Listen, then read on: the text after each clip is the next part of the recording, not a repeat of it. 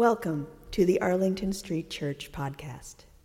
Founded in 1729, Arlington Street continues today as a gathering place for progressive people of faith in the greater Boston area and beyond. We are located at the corner of Arlington and Boylston Streets, across from the Public Garden in Boston, Massachusetts. Please visit ascboston.org for more information about this historic Unitarian Universalist congregation. Arlington Street Church, gathered in love and service for justice and peace.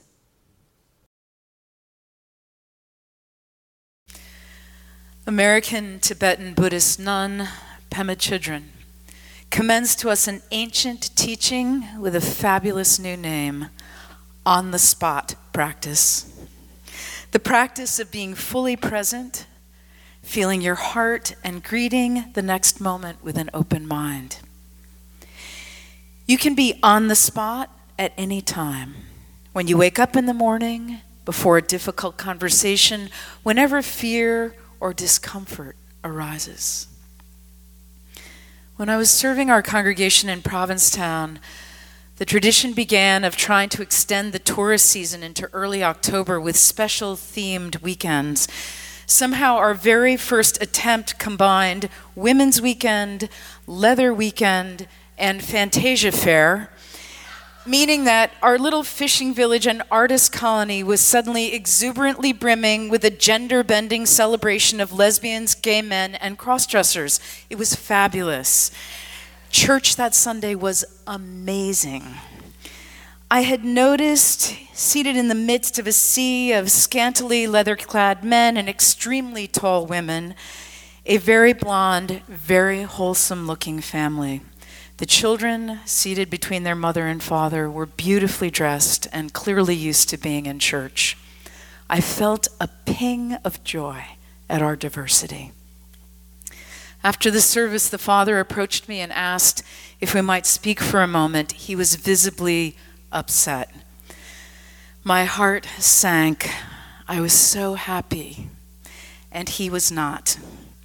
I led him into my study and shut the door. "Reverend," he began. I braced myself. "I have reason to believe that there was a homosexual in your church this morning."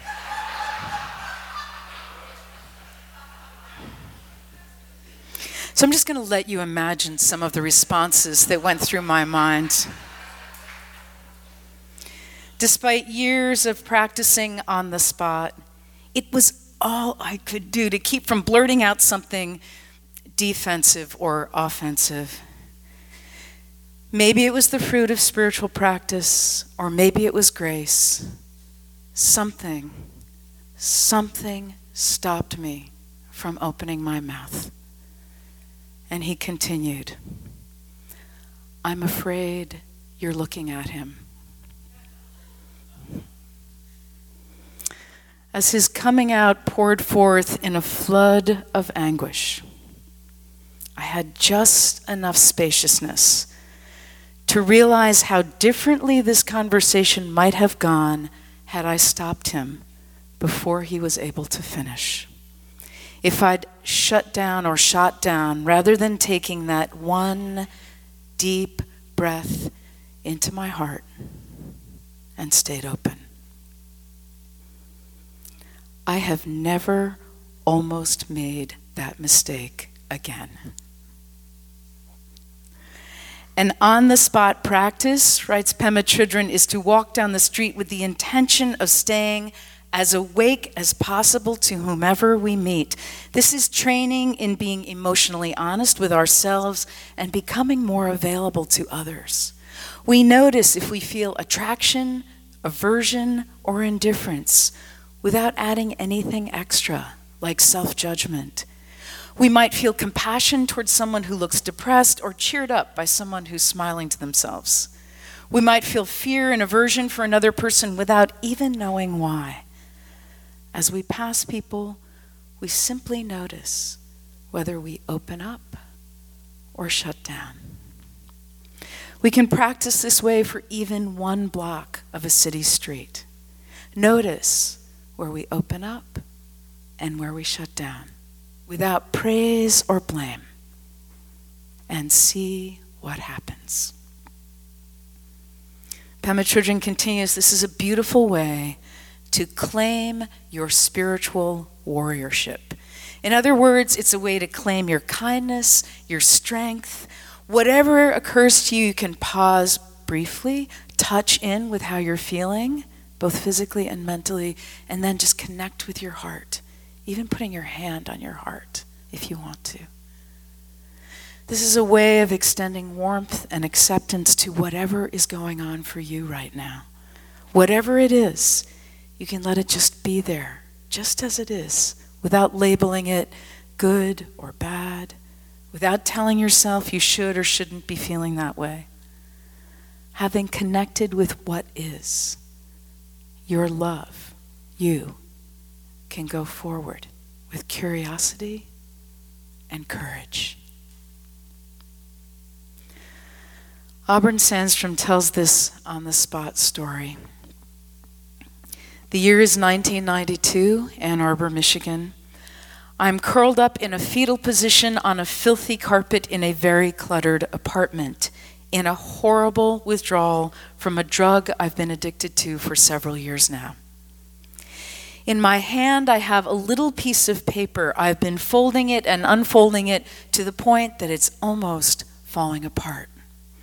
I am in a state of bald terror, and I've never been in a darker or more desperate place. My husband is out running the streets trying to get a hold of some of the stuff we need, but I know if he succeeds, he is not going to share. And if I could, I would jump out of my own skin and run screaming into the streets to get what I need. But right behind me, sleeping in our bedroom, is my baby boy. I had started out fairly auspiciously, she continues. I was raised in comfort and privilege. I had a master's degree.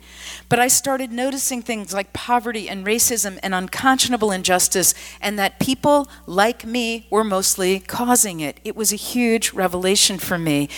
I came to the conclusion that the thing I needed to do with all the comfort I'd had in my life was to destroy it. And you know, every time I've come to a major faulty conclusion in life, the man comes right after who will help me live it out. And this was no different. Man, was he beautiful. A radical revolutionary, a poet from Detroit. I was 24, he was 40. I was smitten in love with how he talked, how he looked at the world, and it was so beautiful for a while. Until he introduced me to one of his old activist friends who introduced us to the drug we were now addicted to. I had tried to transform myself, she says. I had wanted to shed my class. I would have shed my race if I could. But instead of transformation, I was living a life that was going to lead me to losing the most precious thing I'd ever had, which was that baby boy. I was emaciated, covered in bruises, so anxious, in such a desperate state, that I became willing to punch the numbers into the phone. The phone number was something my mother had sent me, not that I had been speaking to my parents for 3, 4, 5 years, but she'd managed to get this number to me by mail, and she said, "This is a Christian counselor. Maybe sometime you could call this person." I punched in the numbers. I heard the phone pick up. A man said, "Hello." And I said, "Hi, I got this number from my mother. Do you think you could maybe talk to me?" And I heard him shuffling around in the bed. You could tell he was pulling up some sheets around himself and sitting up. And I heard a little radio in the background. He snapped it off, and he became very present. He said, "Yes, yes. Yes, what's going on?" I hadn't told anybody the truth, including myself, for a long, long time. And I told him I wasn't feeling so good and that I was scared. And before long, I was telling him other truths, like I might have a drug problem. And I really, really love my husband, and I wouldn't want you to say anything bad about him, but he has hit me a few times. I started telling these truths. And this man didn't judge me. he just sat with me and listened. And he had such a kindness and such a gentleness. Tell me more. That must have hurt. Oh.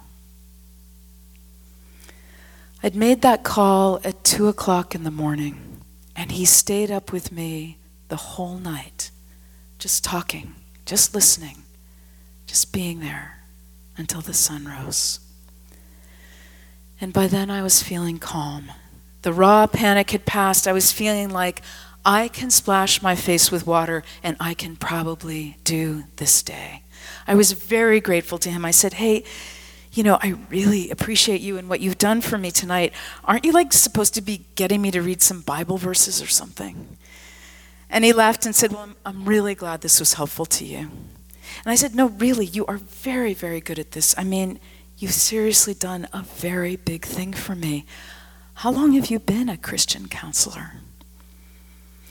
And there's a long pause, and I hear him shifting. Auburn, please don't hang up, he says. I've been trying not to bring this up. What? I ask. You won't hang up? No. I'm so afraid to tell you this. The number you called, he pauses again. You got the wrong number. I'm not a Christian counselor. I'm not even Christian or a counselor. And I felt this kind of joy, says Auburn Sandstrom, like I was shining.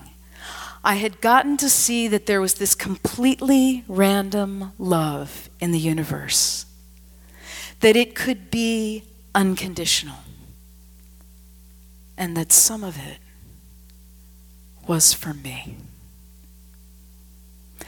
I can't tell you that I got my life totally together all at once, but it became possible to get some help and to get out. And it also became possible to be a teetotaling, semi-sane single parent and to raise up that precious baby boy into a magnificent scholar and athlete who graduated from Princeton University with honors. This is what I know, she says. In the longest, deepest, darkest night of despair, if you can just get one pinhole of light, all of grace rushes in.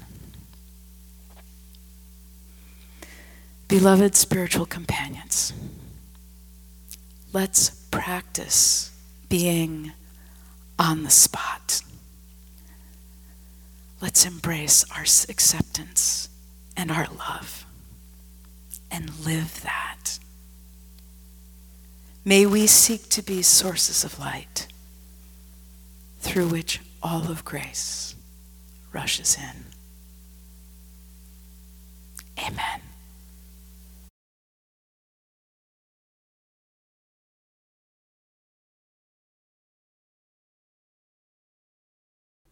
Thank you for listening to this week's podcast. We would love to hear from you via email at office@ascboston.org or through our Facebook page. If you would like to support the good work of Arlington Street Church, please consider a contribution by check in the mail or through our website, ascboston.org.